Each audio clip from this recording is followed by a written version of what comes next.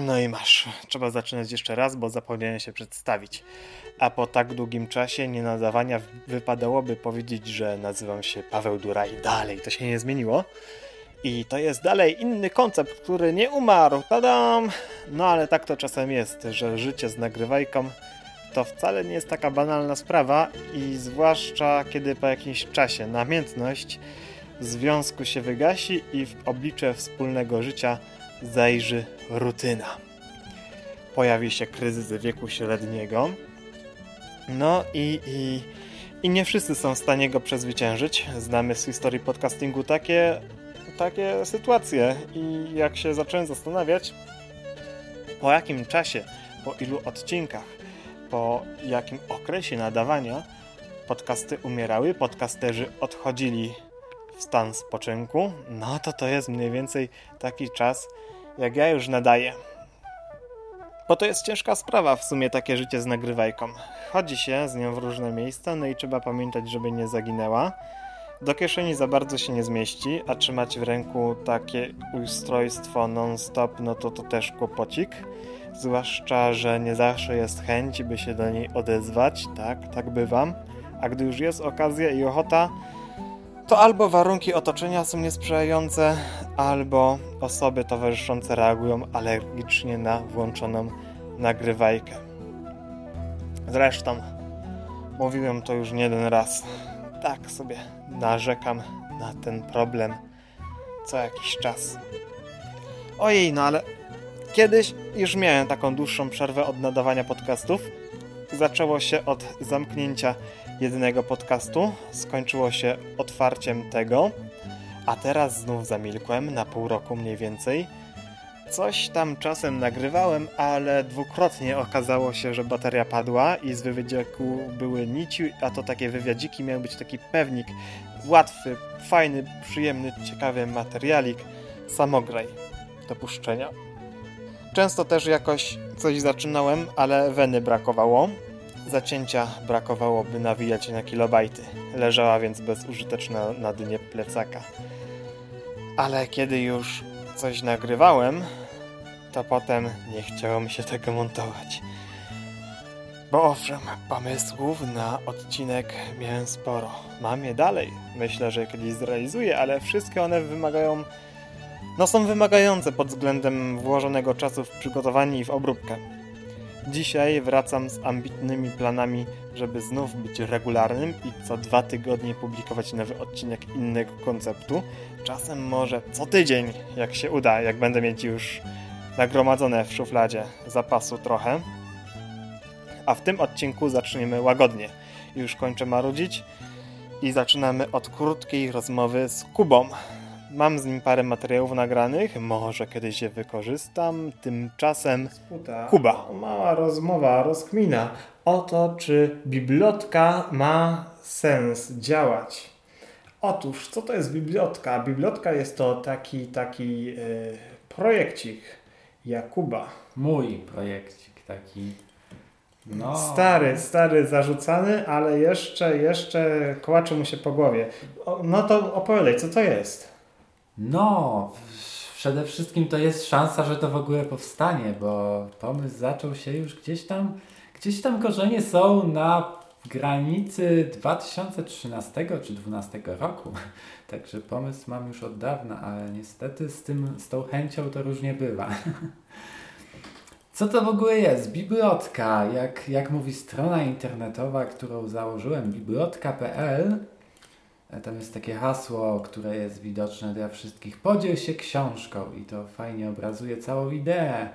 I ta idea polega na tym, że kiedyś będziesz mógł sobie wejść na stronę bibliotka.pl i wpisać na przykład tytuł książki Harry Potter, a później wybrać albo wpisać miasto Kraków i znajdziesz wszystkie osoby, które chcą Ci pożyczyć książkę Harry Potter. Będziesz mógł też dodać, jakie książki masz w domu i ktoś będzie mógł Ciebie znaleźć i będziesz później mógł z tym kimś pójść na sok, ewentualnie piwo, ewentualnie wódkę i będziesz mógł się wymienić tymi książkami. I taka jest idea, ale... No i idea jest troszkę tak chybiona, no bo coś takiego zostało już wymyślone nie tak dawno temu, no Jak dobra, to się dawno nazywa? temu. Biblioteka się to nazywa. Aha, ale Taka, tam gadać nie można i pić. No, bo powiedziałeś No. przed chwilą, że to ma być tylko pretekst, te książki, wymienianie się książkami do tego, żeby poznawać dziewczyny. Nie dziewczyny, facetów Przed też. chwilą, no, portal Znaczy, ja nie randkowy chcę facetów poznawać, ale... chodzi o ukryty portal randkowy, taki, żeby można było powiedzieć przed znajomymi, przed babcią i przed mamą: mamo, poznałam tą moją Inteligentnego człowieka ukochaną czytającego osobę, z książkę. którą spędzę resztę życia.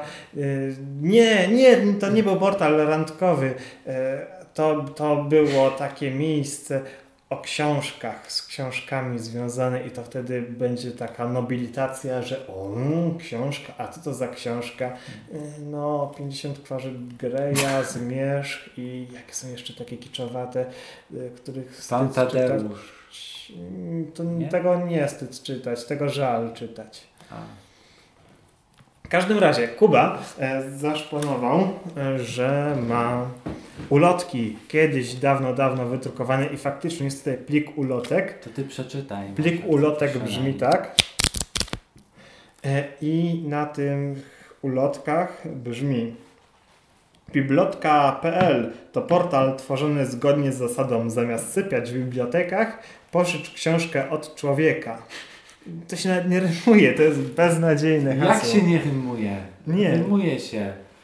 Biblioteka Jak to działa? człowieka. Rymuje się. Dobra. Jak to działa? Nie znasz się na rymach. Wyobraź sobie, że osoba, która mieszka 2 budynki od ciebie, właśnie chce przeczytać książkę, która leży u ciebie na półce, tak jakby biblioteka. No nie do końca. Może być to trudne do wyobrażenia, jeśli mieszkasz w jaskini bez sąsiednich jaskiń.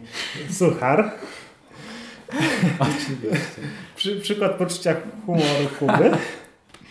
Więc przepraszam za brak tolerancji dla osób mieszkających w jaskini bez sąsiednich jaskiń. Brakuje spacji tutaj, no i dalszy ciąg Gdzie jeszcze brakuje bardziej suchego. spacji? Jaskiń bez. Ostatnia linijka akapitu. No, racja. Grafik. A teraz płakał. wyobraź sobie portal, w którym łatwo możesz wpisać książki, jakie masz na półce. Następnie ktoś mieszkający w okolicy może je odszukać, gdy będzie chciał przeczytać którąś z nich. A gdy już ją znajdzie, to możecie iść razem na sok lub piwo i się wymienić książkami. Tak, bez buszowania sok i po piwo. bibliotekach. Tak. Sok i piwo. Nie mieszać tego, nie? Jak czarny chleb i czarna kawa.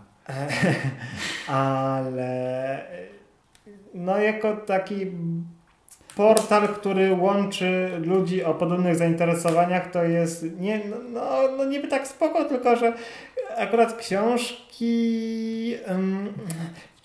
książki funkcjonują coraz bardziej w formie elektronicznej. Ja sam się przekonuję ostatnio do tego, żeby w ogóle odrzucić książki papierowe i nie kupować ich więcej, tylko kupować sobie w wersji elektronicznej, bo one nie zajmują miejsca, one się czyta wygodnie. No jasne, masz rację. Sam mam jakiegoś Kindle i czytam na nich książki. To jest pewne zagrożenie. Jednak trzeba tutaj stwierdzić, że są tacy ludzie, tak zwane mole książkowe. Nie, to głupia nazwa. Nie, ale jest pewna grupa ludzi, która bardzo, bardzo lubi papierowe książki, lubi ich zapach, bo nawet chodziłem swego czasu i pytałem... Sztachać się farbą drukarską. Tak, dokładnie i tym papierem, nie wiem co w tym jest fajnego zapachu, ale jest taka grupa ludzi, która po prostu lubi czytać papierowe książki. Nie rozumiem tego do końca, może jakiś sentyment tutaj w grę wchodzi, ale zawsze te książki papierowe gdzieś tam jeszcze będą co najmniej przez kilkaset lat.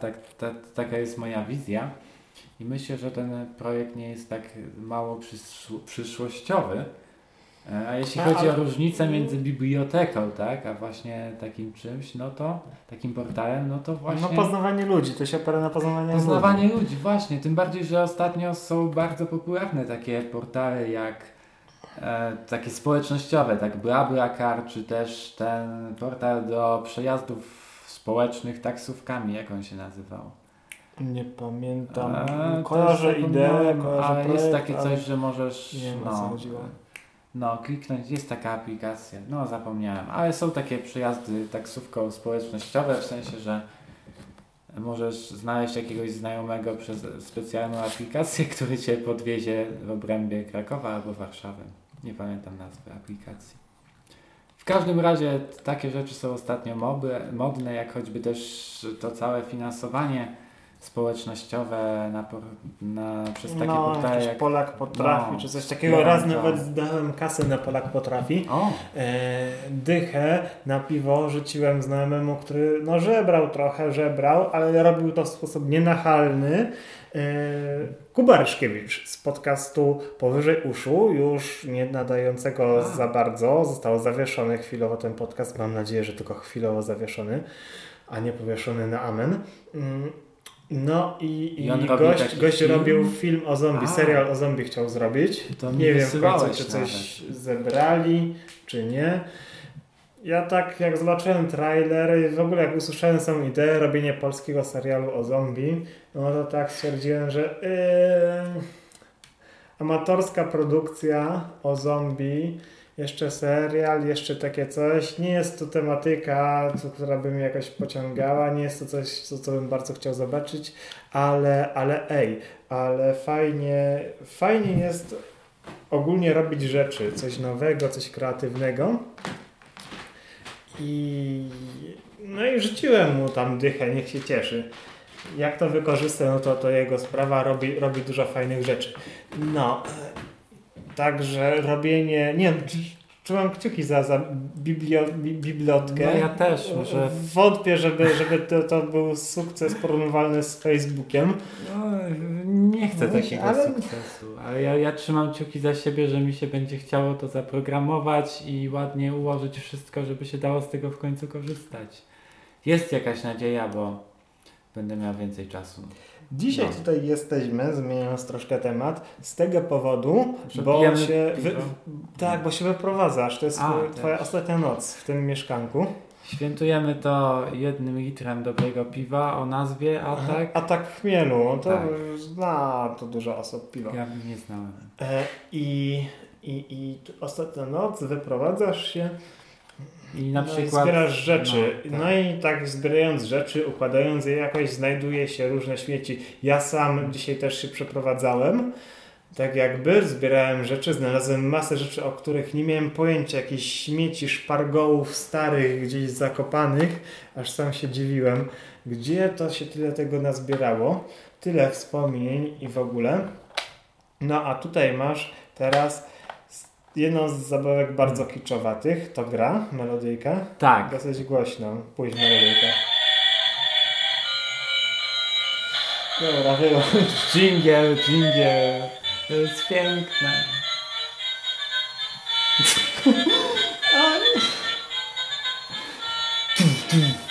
Czekaj, zaraz będzie to ten moment do lewaków. Okay. To jest pociąg. Taki bardzo szybki, biorąc pod uwagę jego kształt i siedzenia są czyste bardzo. Wygląda jak Pendolino trochę, nie? Nie wiem, nie widziałem taki Pendolino za bardzo na żywo. Przód i Pendolino ma chyba podobne. No, dużo szybkich pociągów ma Pendolino, więc powiedziałem, że to jest szybki. Ma szyberdachy nawet, których się nie da otworzyć niestety. Ale opowiedz historię tego pociągu, bo ona jest fajna. Ty znasz już tę historię. A ja opowiem, bo ona jest fajna. Pewnego razu mieszkałem sobie w Chorzowie, tak? I miałem wtedy aparat fotograficzny i ten aparat fotograficzny robił zdjęcia. I pomyślałem, że wyjdę na zewnątrz z domu, porobię trochę zdjęć. Akurat świeciło słońce, nie wiał jakiś porwisty wiatr, więc przeszedłem w Chorzowie przez most, taki most nad ulicą, taką główniejszą, który się zaczyna zaraz za stadionem Ruchu Chorzów i czasem się bałem się I daje się boję, jak mijam ten stadion, bo czasem mi się zdarza tam być. Ale minąłem ten stadion, minąłem ten most i doszedłem do jakiejś mniejszej uliczki, ale też nie takiej małej. I zobaczyłem tam człowieka, który grzebał sobie obok śmietnika i szukał jakichś puszek, tak? I ten człowiek był z psem i ja tak zechciałem zrobić im zdjęcie, a ten człowiek bardziej, podszedł do mnie i tak wziął tego pieska na ręce i spytał, czy zrobiłbym mu zdjęcie z tym psem. No i ja tak zrobiłem mu zdjęcie. Tak, i później chwilę porozmawialiśmy i ten człowiek zapytał, czy on mógłby takie zdjęcie dostać. No to ja z chęcią pomyślałem, kurczę, ale będzie fajnie zanieść temu człowiekowi zdjęcie z tym psem. I zapisałem od niego adres gdzieś w telefonie, tak? I jakoś tak tydzień później, jak zdążyłem wywołać te zdjęcia, udałem się w podróż do jego mieszkania. Szedłem, mijając ten sam stadion, ten sam most, ten sam śmietnik, gdzie ten człowiek zbierał puszki, tak? Poszedłem 2 ulice dalej, może 3 i to było miejsce, jak pokazywała mi aplikacja mapy na Androidzie, gdzie ten człowiek mieszkał. No nie była to ciekawa okolica, bałem się przechodząc tamtędy bardziej niż w okolicach stadionu. Było tam jakieś, pamiętam, taki pub podejrzany. No, ale doszedłem do takiej też ponurej kamienicy. Wszedłem do środka. Widzę jakieś drzwi po lewej. Pamiętam, że to było na parterze mieszkanie. I widzę ciemny korytarz bez światła, więc włączam latarkę u siebie w telefonie. Idę dalej. Tak świecę po drzwiach. I znalazłem ten numer domu, którego szukałem. Zapukałem i o ile dobrze pamiętam, to tak jakby nikt nie otworzył na początku. Już chciałem odchodzić, a tu jednak drzwi się uchyliły i otworzyła mi jakaś pani i tak nieśmiało powiedziałem, że ja przyszedłem przynieść zdjęcia i za chwilę wychylił się jej mąż i to był ten człowiek, któremu robiłem zdjęcia. O dziwo nie byli to jacyś ludzie tacy z marginesu społecznego, którzy by ciągle pili, tak? Normalne małżeństwo. Ten człowiek dobrze pamiętał tę sytuację z psem, z tymi zdjęciami i od razu mnie poznał, tak? No, posiedziałem u nich tak pewnie z 15 minut. Wręczyłem im te zdjęcia i czy właściciel pieska się ucieszył i razem z żoną. I w zamian dostałem właśnie tę wspaniałą kolejkę i to jest jedna z rzeczy, jedna z takich pamiątek w moim życiu, które coś znaczą i które kiedyś będę mógł pokazać swoim dzieciom, o ile będę miał dzieci i będę mógł włączyć i one będą mogły usłyszeć ten wspaniały dźwięk i będę mógł opowiedzieć tę historię.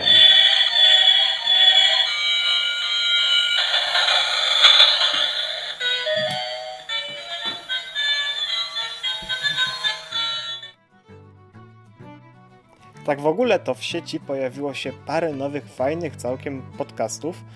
Mam zaległości ze słuchaniem, więc dopiero co się zabieram za ich odsłuchiwanie, poznawanie tych świeżynek i okazuje się na szczęście, że wśród tych świeżynek jest parę takich projektów, czyste podcastowe głosy, czyste podcastowe tematy, czyli rzeczy autorskie, oddolne, niekoniecznie profesjonalne, takie nasze, my to lubimy. Skoro słuchacie mnie, no to pewno szukacie właśnie takich rzeczy, jakie to się pojawiły.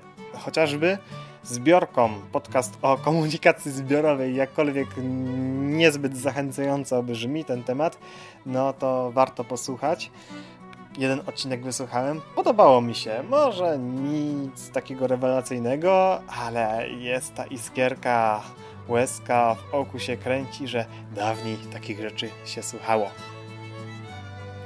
Jeśli chodzi o kolejne odcinki, to mam ambicje przegrzebać nieco historię podcastingu, w paru odcinkach ją przybliżyć, taką moją prywatną historię, nie tą oficjalną, nie tą obiektywną, tylko taką bardzo, bardzo subiektywną, więc ich chronologia będzie włożona pod to, jak ja podcasty poznawałem.